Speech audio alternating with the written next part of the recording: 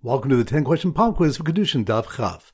Number 1. Which daf they learn that the Rabbanan hold that Yud is possible even at the last moment because the original purchase money includes Kiddushin purposes? That's on Daf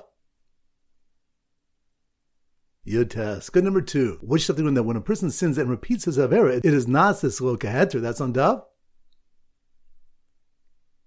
Chaf. Good. Number 3. Which daf we have 3 malchos regarding how much an Eved Ivri receives for his Anaka? That's on Daf Yud Zayin. Good. Number 4. Which daf we have malchos when an Eved Ivri can be sold twice? That's on Daf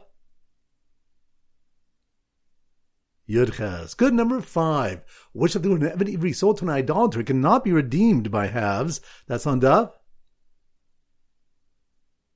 Chaf. Good. Number 6. Which daf when an Eved Ivri's body is owned by the master during his term? That's on Daf Tezayin. Good. Number 7. Which daf when the Yud only affects Eretz and not Nesuin? That's on Daf Yud Ches. Good. Number 8. Which daf when that we rule leniently and an Eved is always redeemed at the lower price if his market value fluctuates? That's on Daf Chaf. Good. Number 10. Which daf goes whether a father can stipulate that his sale of his daughter as an amma be conditional that the master not do Yud? That's on Daf Yud Tes. Excellent. That concludes today's pop quiz. This is Rabbi Ram Goldhab Zichu wishing you a great day and great learning.